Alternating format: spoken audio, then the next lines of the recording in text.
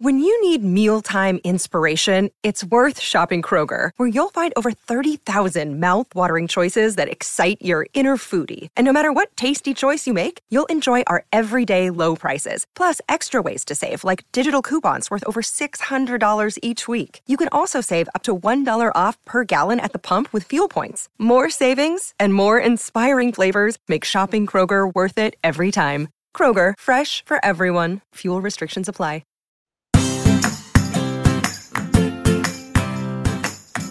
Hi, and welcome back to Realistic Sustainability. I'm Mike, and I think you know who I'm here with. Who? I'm here with Surprise, Nick. it's me. Never replaced. Occasionally filled in for, never replaced. I do believe that counts as replacing. Yes, but if I say it really nice, it seems way different. No, it doesn't. I believe our listeners are intelligent enough to not fall for sugarcoating. You got rid of me like an old rug. So how have you been the last few days? I have been in awe of how small this world is. So for those of you that don't know that listen, Mike and I live about a half an hour apart in different cities, towns, small towns. And I recently had catered a big event in his town last Saturday. Well, last night at my day job, if you will, I was out getting a cup of water, and then I hear this, "Hey, I know you." And I turn around because I generally get those types of phrases on a regular basis. Grew up in this town, lived for my whole life. I'm used to people saying they know me. Well, turns out this lady is a member of the Chamber of Durand and lives in Flushing and was at the event on Saturday and also had on more than one occasion stopped to chat with me while we were working that event. I had honestly no idea what her name was. I now know her name is Yvonne. It was just kind of funny how small this world is. That kind of stuff can happen the more and more, especially with your business, because you're dealing with large groups on a regular basis. I think that's going to happen to you a lot more than you think.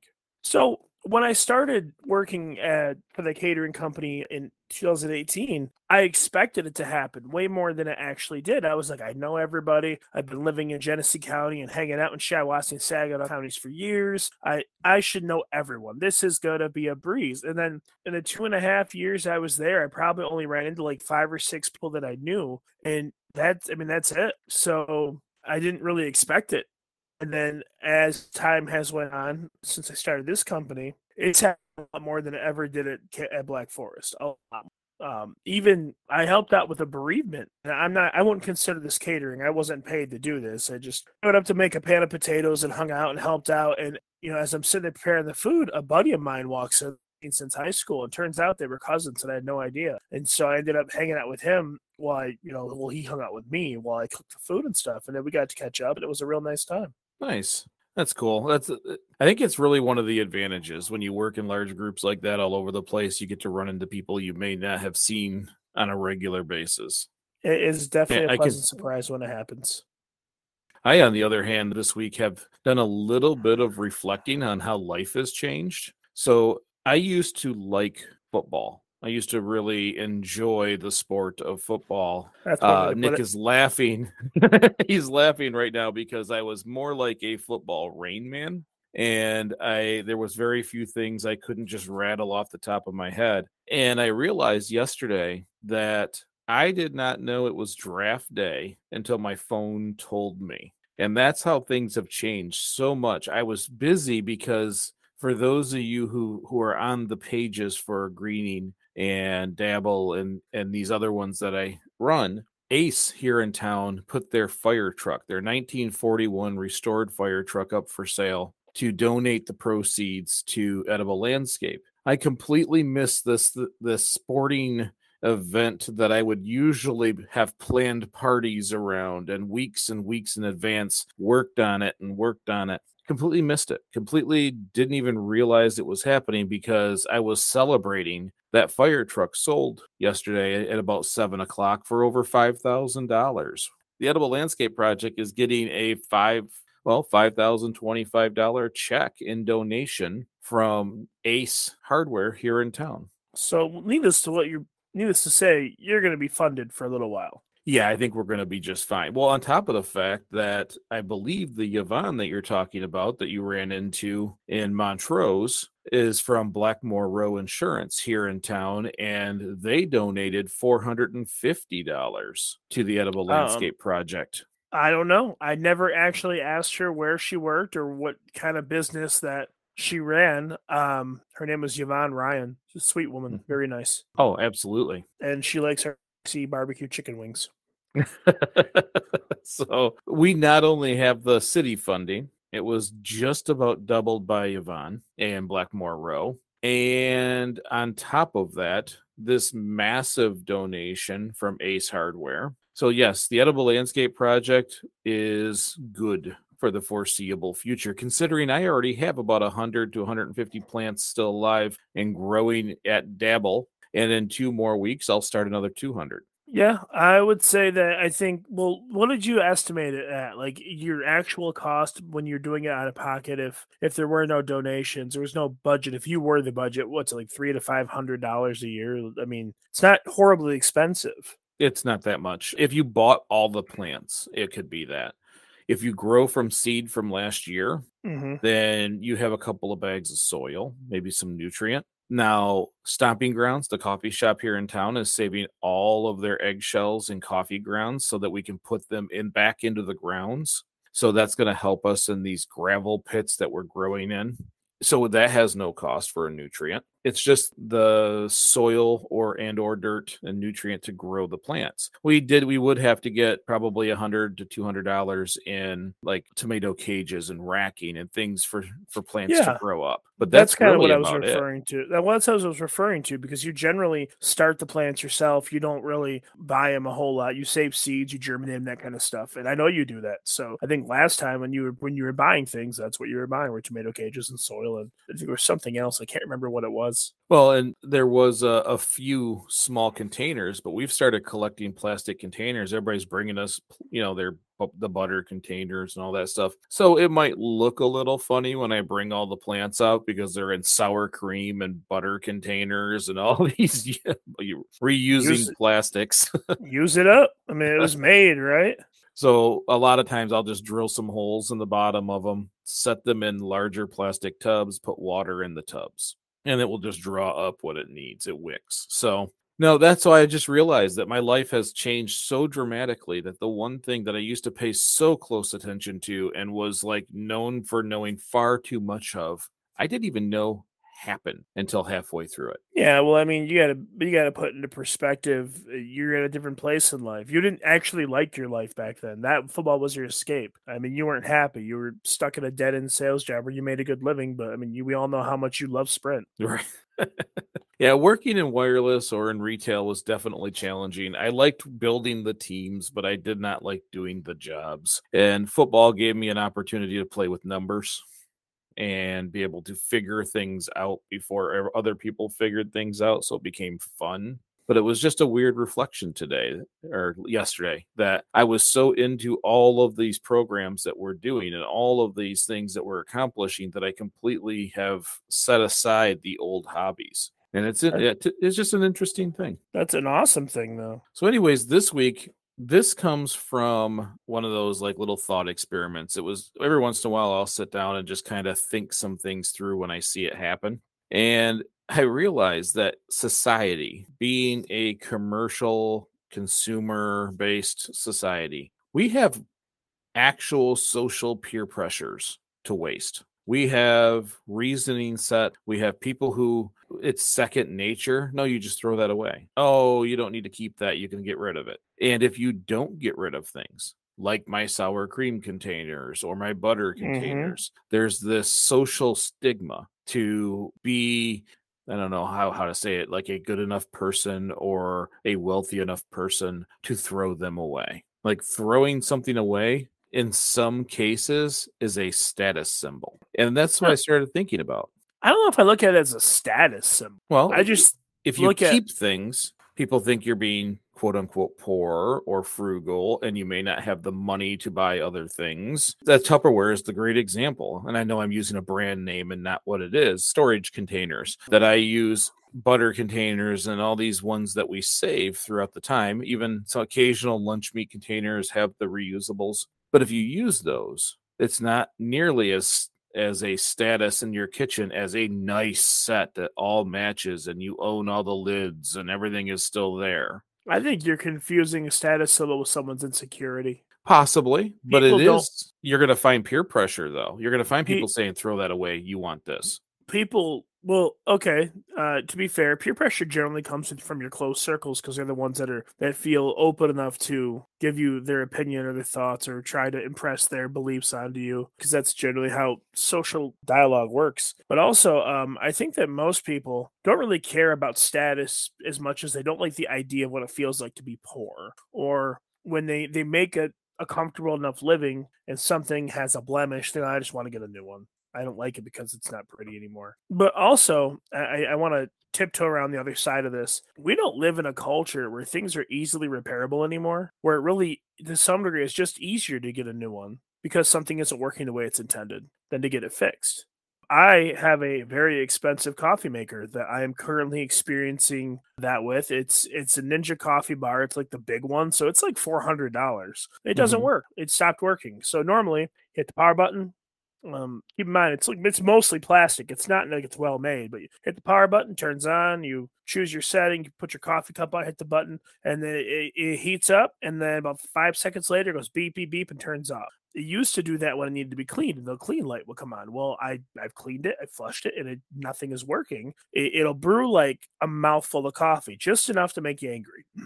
And so you have to push the button like 16 times, like stand there and just hold it to get a cup of coffee. So I thought, I'm just going to take it apart. It's probably clogged up. You know, I have well water, hard water. It's probably just needs more than a rinse of a descaling solution. So I figured I would take it apart and take a little like pipe cleaner and clean out the tubes and stuff. And I flip it over, and it has a screw head I've never seen before, like Okay. ever. So I know that I do not possess the tool to take this apart and fix it right now. Which, not that I can't get the tool, I haven't found it yet, but I'm sure if I look online a little harder, I'll find it and I can order it. But for the average person, and I consider myself the average person, that's a lot of hassle to get a cup of coffee. When you can go buy a brand new whole machine, not the same machine, but if you just want coffee, you can buy a whole new coffee maker at Walmart for $29.99. Right. It'll probably cost me close to that to get the screwdriver. So I think that a lot of it is fueled. A lot of this commercialism, this consumer push and movement towards disposable life is kind of empowered by the notion that things aren't easily repairable anymore, and Well, they're not well built. and that is for some of them, and I can see your point there, because sometimes you just don't either you don't have the time to fix it, but you still want the coffee, or you don't have the know-how to fix it, and you either have to hire someone to do it or you have to start over.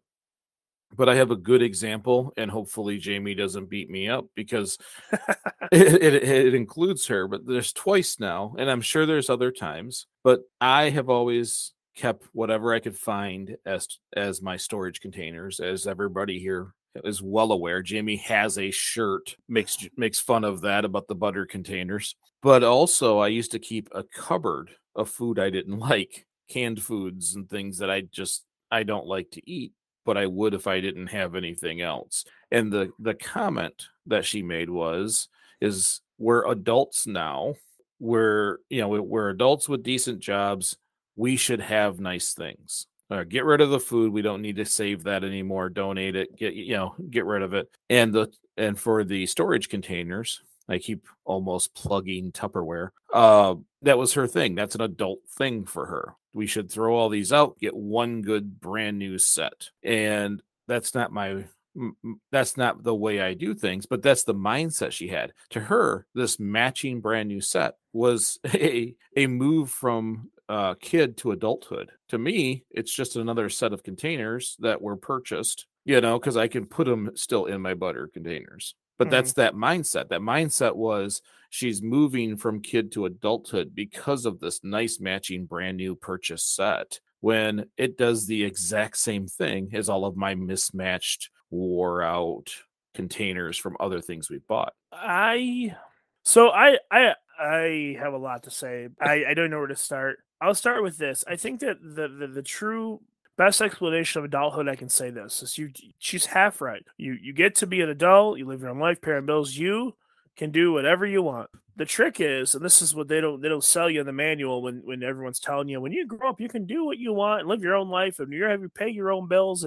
The only difference between being a kid and being an adult, I mean, really, when I say kid, I don't mean infant, but I mean like a 17, 18-year-old, is that one person is almost an adult and they do what they want and they don't know any better. The other person is an adult and could do what they want, but they know better. And what I mean is there is something to be said about holding back and about self-control and self-reliance and realizing that I could just go spend all this money and do this, but I actually need it for other things.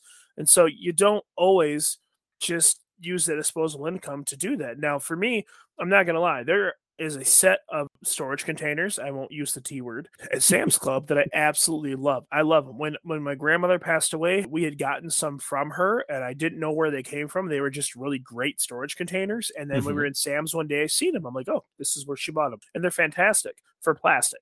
I don't generally like plastic, but they have this insulated vacuum. Like, I don't want to call it vacuum, but it's a rubber seal around the lid. It works very similar to how my hot boxes work for catering. Okay. Like they're very insulated, and so when you push the top down, it presses all the excess air out, and then they lock in place. So the food will stay good a tremendously long time in those containers if at appropriate temperatures, like way longer than it would like a sour cream container or like a Cool Whip container. But when you have what you have, you should use it. And it's not like they're really gonna go bad. I mean, if you put spaghetti in like a Cool Whip container, it's gonna stain orange. If you have them, use them. And we do. We have a lot of mixed match containers in the house still. No, the only frustrating part, Mike, I will say, is that sometimes you can't find the right lid. Drives me crazy. Yeah, we have. I think the world has. There's a ton of lids and socks. A whole nother planet where they all go and live a happy mismatched life. Now, I will tell you that, like the Tupperware, I went straight to that again. You did the T word. The Cool Whip style containers, the butter containers, over time, those do wear out. So what I do is just use them as a planter afterwards, because if it cracks, that's called drainage, so it gets another life. And once it's so fragile, it can't do that anymore. It just gets thrown away. Mm-hmm. Unless I can find another use, which I can't always do. And by the way, I never actually stated what this episode's about, but I'm pretty sure everybody's getting it by now. But it's that social peer pressure to waste more than we need to. And there's a lot of different ways. We have that sign that Jameson made me for the front yard that says, "Don't mind the weeds," where we're feeding the bees, that we stole from Facebook. And every year I stick it out there. And what it does is it stops the peer pressure from all my neighbors to cut my lawn, because that's a thing. We have these peer pressures of, rake those leaves, cut that lawn, everything must be manicured. I put a sign out that basically says, I'm not going to. Well, I think that there's this one of those situations where peer pressure is conformity. Like take lawns, for example. A lot of people, most homeowners are borderline like obsessed, or if at the very least very concerned with the look of their street, because they don't want their home value to go down. Now, unless you're looking to move, that is irrelevant to any other part of your life. I'm not going to get into a big speech about this, how I think that whole system is outdated and ridiculous, but we can do an episode on that. I would love to have that conversation. We probably will. So if you have your house, your weeds, you have dandelions growing, and to be fair, those kinds of weeds are some of the first nutrients that the bees can use to start their year off and make their babies and their delicious honey. And I love it. I actually think dandelions are quite cute and they're delicious.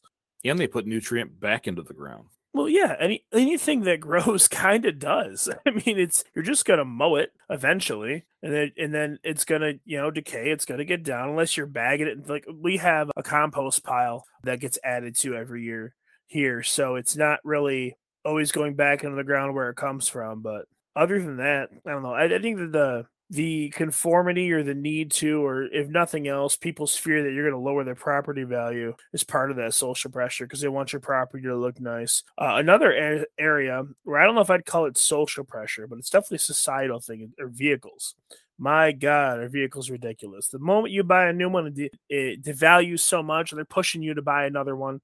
And I don't understand, and this is quite honestly partially ignorance because I don't have the finances to do this. I don't understand the need or desire to buy a new car and then 2 years later to trade it, and then 2 years later to trade it in. Like, why? What are you gaining by it? You have a constant revolving, super expensive payment. Like, and you want to spend $500 to $700 a month every month for the rest of your life? Good for you. Well, and don't get me wrong, I fall into these traps on a pretty regular basis, and the more I see them, the more I make adjustments. The reason why when the dealership purchased my truck for basically what I paid for it, Yeah, it's a whole nother ball game too. that I released this one was because it has an end date. So my goal from this point on is to fulfill this lease and then just go buy something for me. I don't go very far anymore. So I can greatly reduce my cost. I've already told Jamie, my plans. And I think people do that when they have an acceptable set of finances because it has a warranty. And that warranty carries the length of the vehicle. But a lot of it is the feel, I have something new. It's that shiny. How many times have you met someone who is exceptionally successful and wealthy, and then they pull up in an old beater and everybody's just confused? That's part of the reason why they're wealthy. That's part of the reason why they're doing well, is because they have kept that old vehicle for a long period of time and kept it in running condition. And it is social pressures, the lease system designed to swap them out, which what does that do? It keeps production running. It keeps vehicles coming out of the plant for all the new ones that people need for when they swap out every 2 to 3 years. And now they're even swapping them out every year. Well, I think there's been a certain demographic that's swapped about every year for generations. And like I said, I'm not in that financial bracket. I don't make that much money. I'm happy when I have something that you turn the key and it starts. Well, it's not just the cars either. That can be shown for people who buy trailers all the time, or motorcycles, or four-wheelers, or boats, all the toys. Because a lot of times, I know a ton of people who have bought toys and never really used them. Everybody has one. I want one. I went and got one. It's sitting here. I've used it 3 times. My friends moved away, and now I don't play with it. Well, yeah, I think a lot of people do. They buy something based on what they want or what they think they want, but they don't look at it with the practicality of whether you're going to have time to actually enjoy it. Now, I'm not going to lie. I am not exempt from that. I'm exempt from the buying portion, but there are things I'd like to have. There are certain cars I do want to own. I do, but I don't have time or the money, but time to really enjoy that kind of thing. Like, I would love to have, an old 70s muscle car. I would. I love the way they look. I love the way they sound. I love the way they feel. They're easy to work on. I can manage that. I don't have to go and get a scanner and hook it up and need a bunch of electronic parts. I don't understand. My hands fit under the hood. I know I'm a big guy, but I don't have the fattest hands. I cannot work on my van. I can't do it. Mm-hmm. My hands do not fit in between the side of the motor and the side of the van. I can work on my Dodge, my truck, just fine. I would like to have stuff like that. But if I did, if I dropped $20,000 tomorrow and went and bought a Chevelle, or, that's not going to, a Nova, because it's not going to buy a Chevelle.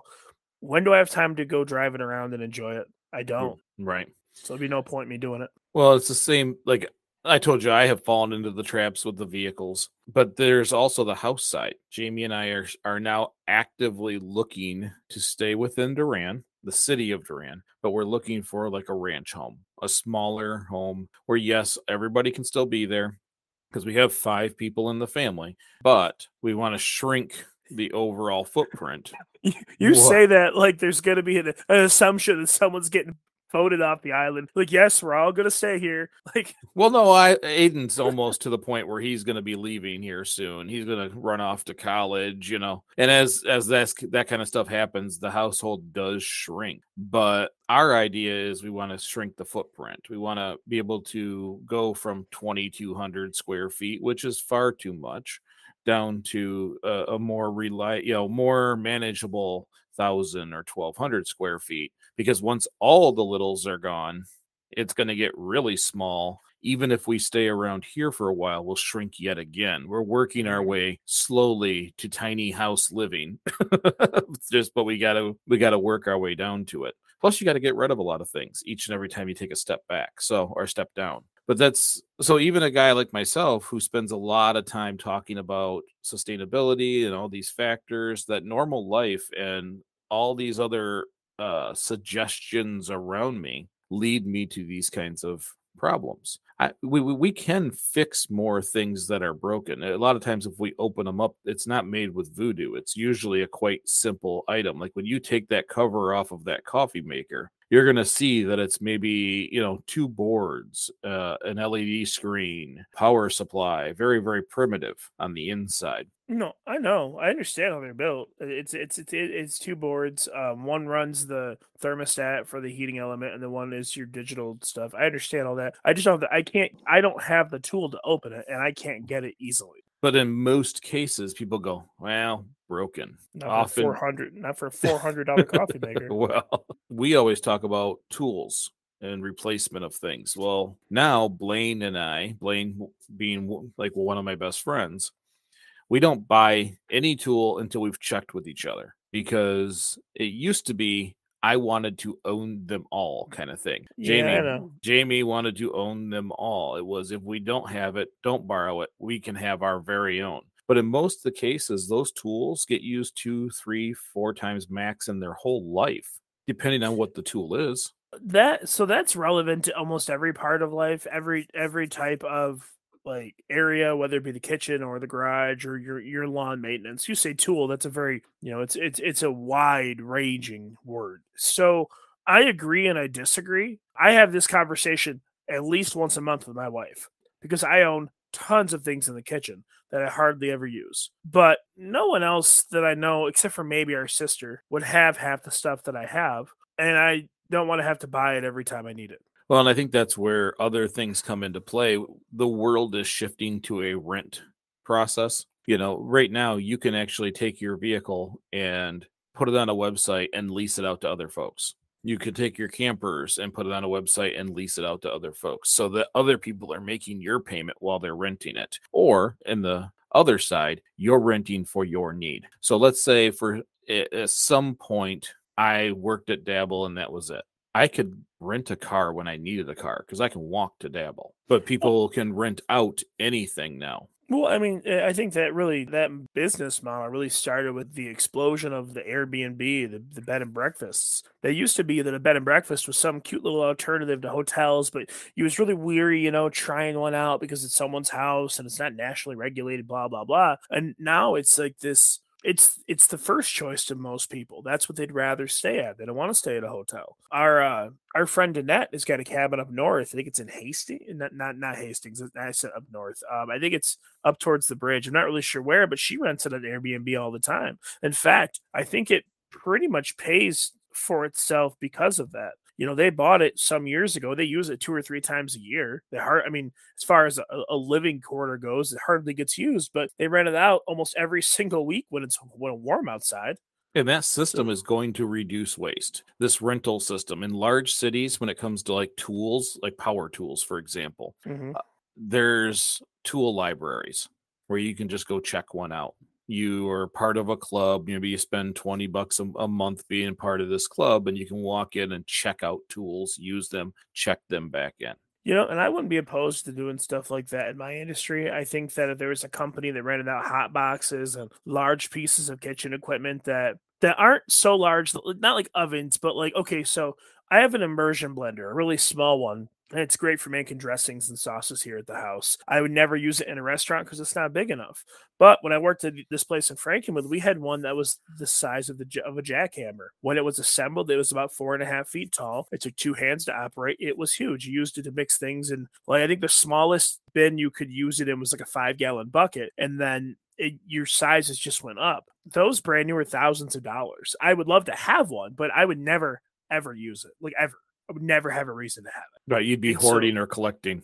Yeah, so it'd be one of those instances where if I did find myself in a moment where I need it, I'd love to have a place to go rep. Well, the peer pressure side happens in so many different aspects. Now, that's not peer pressure for you because it's just something you would like to have because you're a fan of your industry and it's a tool of that industry. Just like a carpenter wanting to collect every tool that a carpenter could use. I got it yesterday grocery shopping. I was picking up some produce and a lady was like, the bags are over there. Because I was putting a romaine lettuce in the seat portion of a shopping cart, a couple of cucumbers, stuff like that, just sitting in there. And I just said, thank you, but I'll just leave them in here. And she's like, well, they got to be in a bag. And I said, when I pay for them, they'll put them in a bag. It's not, but she was very, no, you got to take that bag, put these in that bag. Because I forgot my nets. I usually have my hemp nets that I put everything in. Well, she was confused. Yeah. And, no, the cucumbers have a skin. The lettuce gets washed. It's perfectly fine. When I get to the end, they'll put them in a bag. But that's a peer pressure to waste a product. Grab that just so that I feel, because my instinct was I better grab a bag. And it took me a moment to stop and go, I don't need a bag, before I just kept, no, thank you. Have a great day, and keep going. But it was that little bit there for a moment that would have led. Then we get to the register. And then, you have a bag of apples per se. Well, would you like these bagged? No, they're in a bag. The potatoes come through. Would you like these bagged? No, they're in a bag.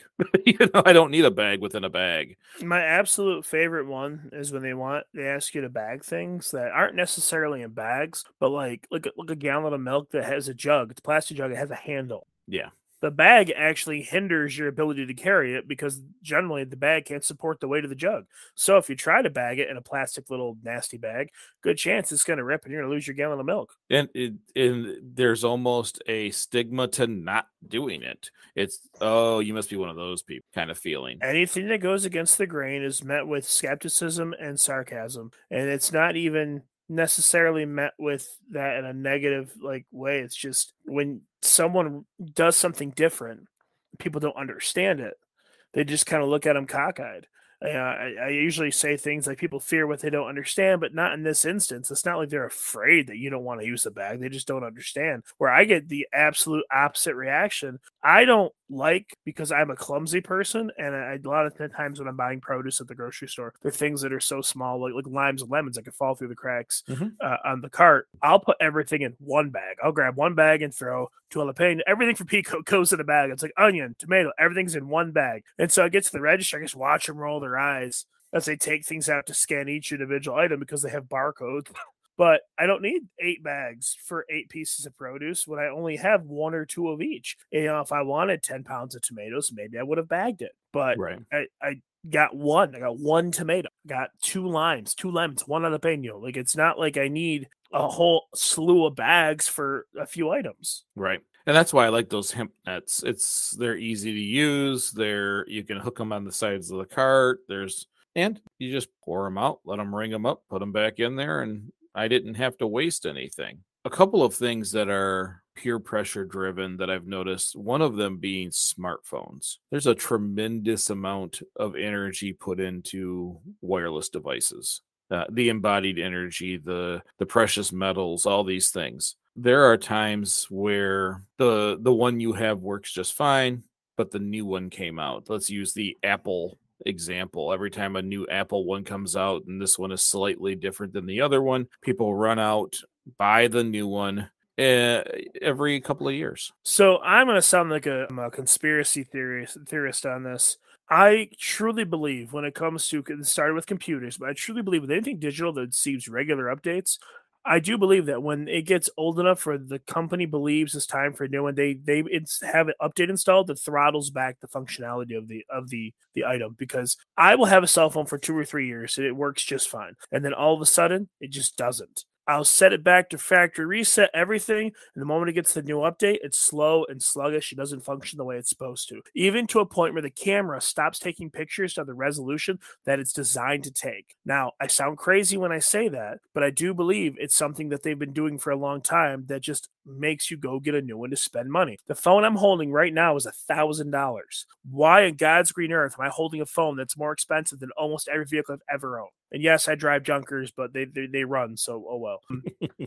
My point is that the last 3 smartphones I had for a year and a half, and they were great and they were awesome until all of a sudden one day they weren't. Wipe all the apps off them, completely clean them, make sure everything's perfect on there.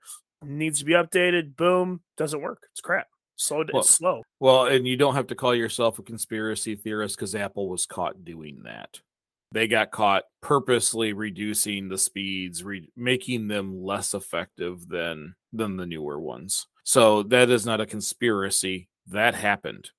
So, Well, I don't feel quite as crazy, but I mean, it's frustrating. And honestly, I'm not surprised for as expensive as they are. And they don't. And if you look at the new models now, they don't even let you really buy them. Now it's like, oh, you can lease this one. So now you got to pay hundreds of dollars to get a phone that you're still going to pay on every month. Like, what does that even make? Doesn't make any sense. Like, why? Just let me buy the phone. Let's get upgrades and allow it to function the way it works until it absolutely can't function anymore, and then design a useful recycling process to get those precious metals back out of it. well, we talked about creating a upgradable system, creating an upgradable electronic base back in season 2. And in the long run, that is gonna have to be where it's at, is this ability to upgrade the physical unit you already have. Increase memory, maybe change a screen if the resolution is that dramatically different, but use the same frame, use the same parts, change a speaker, and be able to use those other parts as warranty products for everybody else, using them until they're no longer usable, and then those companies have to recycle them and reuse those same nutrients or those same pieces to create new stuff. It becomes a feedstock. That's how it's going to have to be at some point. But now there's people that the phone works perfectly well. You and I may have other experiences. I had the same thing with my last Android device. It worked well, and then all of a sudden it sounded like it had a blown speaker. I don't listen to music. I don't play anything loud. Then it was rebooting on its own, and I still kept it another year. I fought it for another year, even with the poor quality. Yes, there might be some market driven, and you know what? Market driven waste happens every day. They make things cheap enough to throw away. They expect people to throw it away. There's planned obsolescence where a product is supposed to survive past its warranty and not much further. They designed to fail, after that. I still find it weird that, hey, how many times have you seen a friend who still has an old phone and we're all together at a place and they're like, you still have that old thing? And everybody just kind of picks on them. That's that social pressure to upgrade. That's that social pressure to take something that works for them, get rid of it, and get something that is more within the circle of people. You tend to see that more with young people versus old people, because old people get a phone they like and they stick to it until it doesn't work at all. The one instance that I have found that completely matches what you're saying is Isaac, and you know Isaac. From as long as I can remember, Isaac has always ordered phones from other countries over in Europe and stuff because they were way further than ours were technologically speaking, but they were built better. And he had them for years, for like a decade, until our technology would finally catch up, and then he'd switch over. But he always say, I had that conversation with him countless times. Like, I can't believe you still have that thing. And he goes, still faster than yours. Well, we do the same thing with home improvements. You go into a house, like, oh my goodness, your carpet is out of date. But it works. It's fine. That person isn't bothered by it, but enough people will get on them until they finally get the new carpet and everybody cheers. But that just created waste. No one cheers for carpet. Don't paint that line, Michael. Okay. Some home improvement that makes everybody happy because they've improved it. But a Shark Tank. Shark Tanks do that. Shark Tank. That was not on my list. Yeah, well, I have seen a few places, like with Heather's grandparents. I'm like, oh my God, you still have one of these? And it's like an old freezer or like an old fridge from like the 50s. It's the most, like, in terms of technology, like, it's not efficient at all. The kind that raises the hair on the back of your neck. But it's not like a peer pressure thing. I'm just impressed that it still works. And the conversation's always the same. Well, when you buy something, you take care of it, it lasts. And that's just, they're not wrong. Right. And I think plus I like seeing old technology that still works. I've got a thing for kitchen mixers, like old school ones. I love them. You're going to start a museum someday of the evolution of kitchen mixers. No, don't give me ideas. My wife will probably slap you for saying that around me. I have like 6 or 7 of them. Well, I also found that there's certain waste that happens with the mentality that people get. As you age, I see it more and more. Basically, I lived this long. I get to do what I want. I earned it. I get to waste just like the people before me. I get to, throw things away and not have to worry about it because I'm 60. The answer is I'm old. I've earned it. I get to waste as much as I want, just like everybody else, which is to me so annoying. That is one of the more annoying answers, that just because in the 80s everybody threw everything away doesn't mean you've earned the right to do the same. But that mentality is more than you think, or I deserve this newer vehicle every 2 years or whatever it happens to be. That's just a lack of thought process. That's a lack of, do I need? It's just I don't have a great explanation. It puts the hair on the back of my neck like your freezer does. Well, it's not. It's a feeling of entitlement and want. Oh, it's not need. It's no one in this, like almost no one in at least the towns we live in, operate on a need basis. It's a want basis. This is a consumer driven economy. It's a consumer driven country. Like if we operated on a need versus wants, this podcast wouldn't have to exist. Right. Older folks people are the way they are. You can't tell someone they're wrong. That's the best way I can say this. You can tell them till you're blue in the face. A guy I used to work with would just go, man, you can't tell adults they're wrong. What he really meant was you can talk to your blue in the face. You can't make them listen or understand. They have to do that on their own. So you may find it very annoying and you may dislike it, and I may completely agree with you. At the end of the day, they're going to be the way they are, and until something relevant to them, creates epiphany, gets that light bulb moment, that nothing's going to change, unfortunately.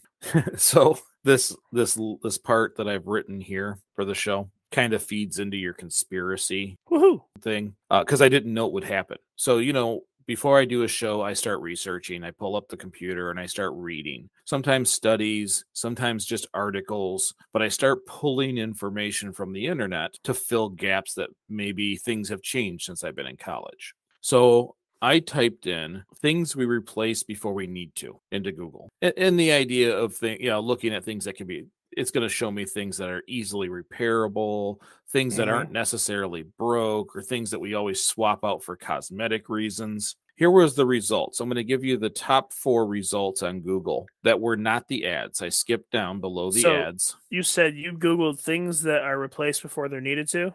Yep. Okay, so cars, phones, computers, wives. That's only for some people. Here's the headlines on the top 4 of my Google search. Okay. Yeah. 20 items you should replace more than you think was the very first thing that popped up. That is the opposite of what you searched. Number 2, 55 items you should probably replace right away. Number 3, 12 household items that you should be replacing regularly. The algorithm does not like you. Number 4, 9 household items you need to replace regularly. Those were the first 4 on the search when I typed that in. Okay, so just for S&Gs, did you open one to see if any of them were actually useful, or is it all like propaganda trying to get you to spend money? It was all things about, this container has these certain lids and they can hold bacteria, and if not cleaned correctly, you should, it can make you very sick, so it's best to replace them this often. I hate the plastic bubble argument. There is a ton of it. One of them is 55 things you should probably replace right away. Okay, I'm gonna have one thing to say about the bacteria thing. And that was CNET. We're humans. We have an antibody system that needs to be tested. Otherwise, everything will make us sick. If we get sick, we'll die.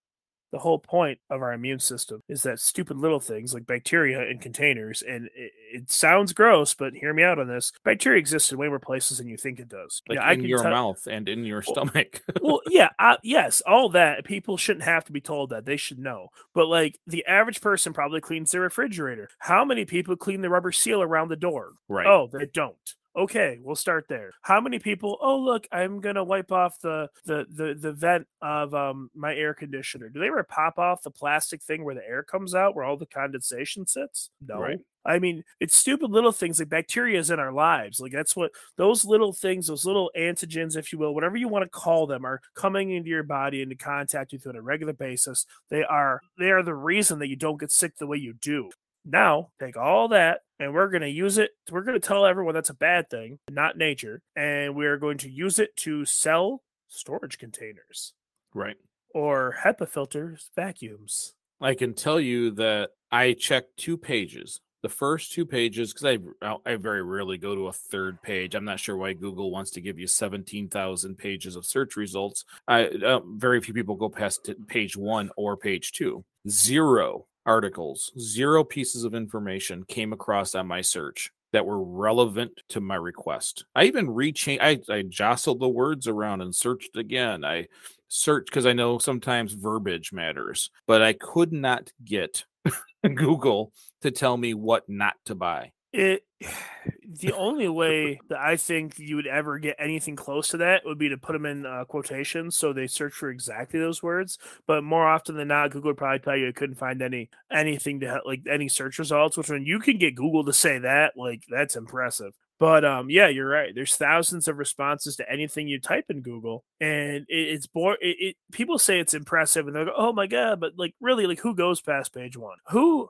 Like, unless I'm looking for specific information, I mean really specific information, I go through like maybe 3 or 4 of the top. I've been through maybe 6 pages one day looking for a specific person. I worked for a guy years ago and I wanted to find him. So I hunted his LinkedIn down like a stalker. But other than that, I never go past page 1 ever. Right. And for me, my attempt to say, what do I not have to replace was met with hundreds of items I need to replace at this very moment. Even has the fear, like the almost like a news headline in your article, things that you should be replacing immediately.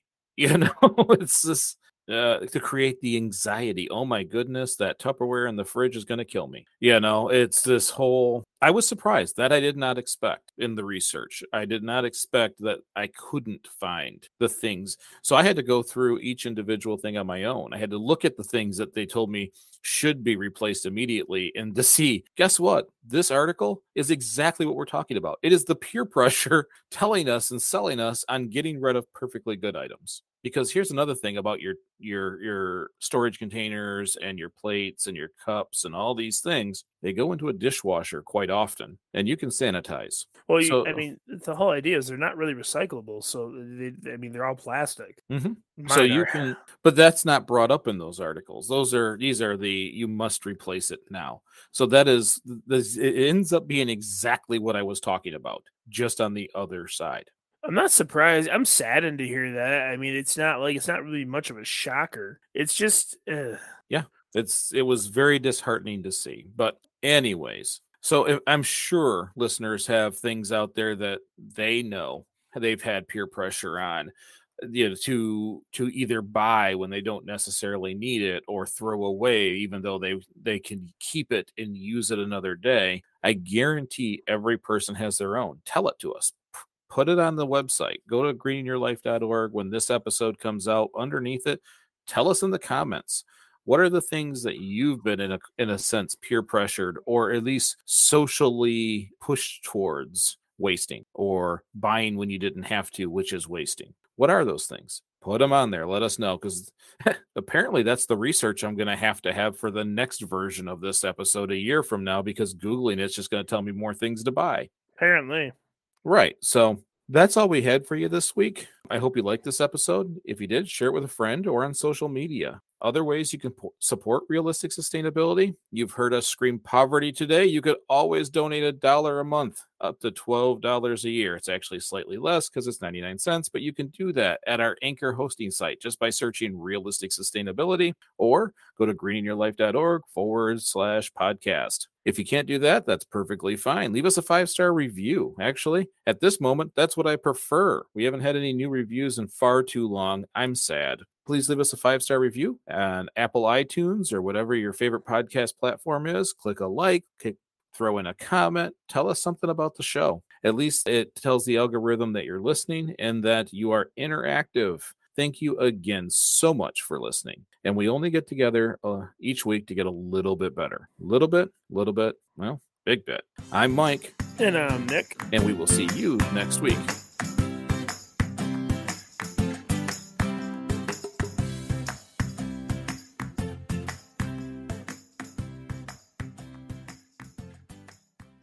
what's going on, everybody? My name is Rob, and I'm the host of The Curated Culture, a weekly podcast dedicated to dissecting the latest and greatest news from around the world of tech and pop culture.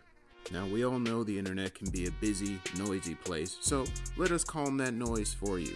Join us as we discuss the latest and greatest topics from the people and sources that matter most. Check us out every Thursday as we jump into fresh, original content, new interviews, and a host of other subjects that we know you'll find interesting. So jump in to whatever your favorite podcast app is and search The Curated Culture. Make sure you subscribe to the show so you don't miss an episode. And in the meantime, we'll catch y'all on the air.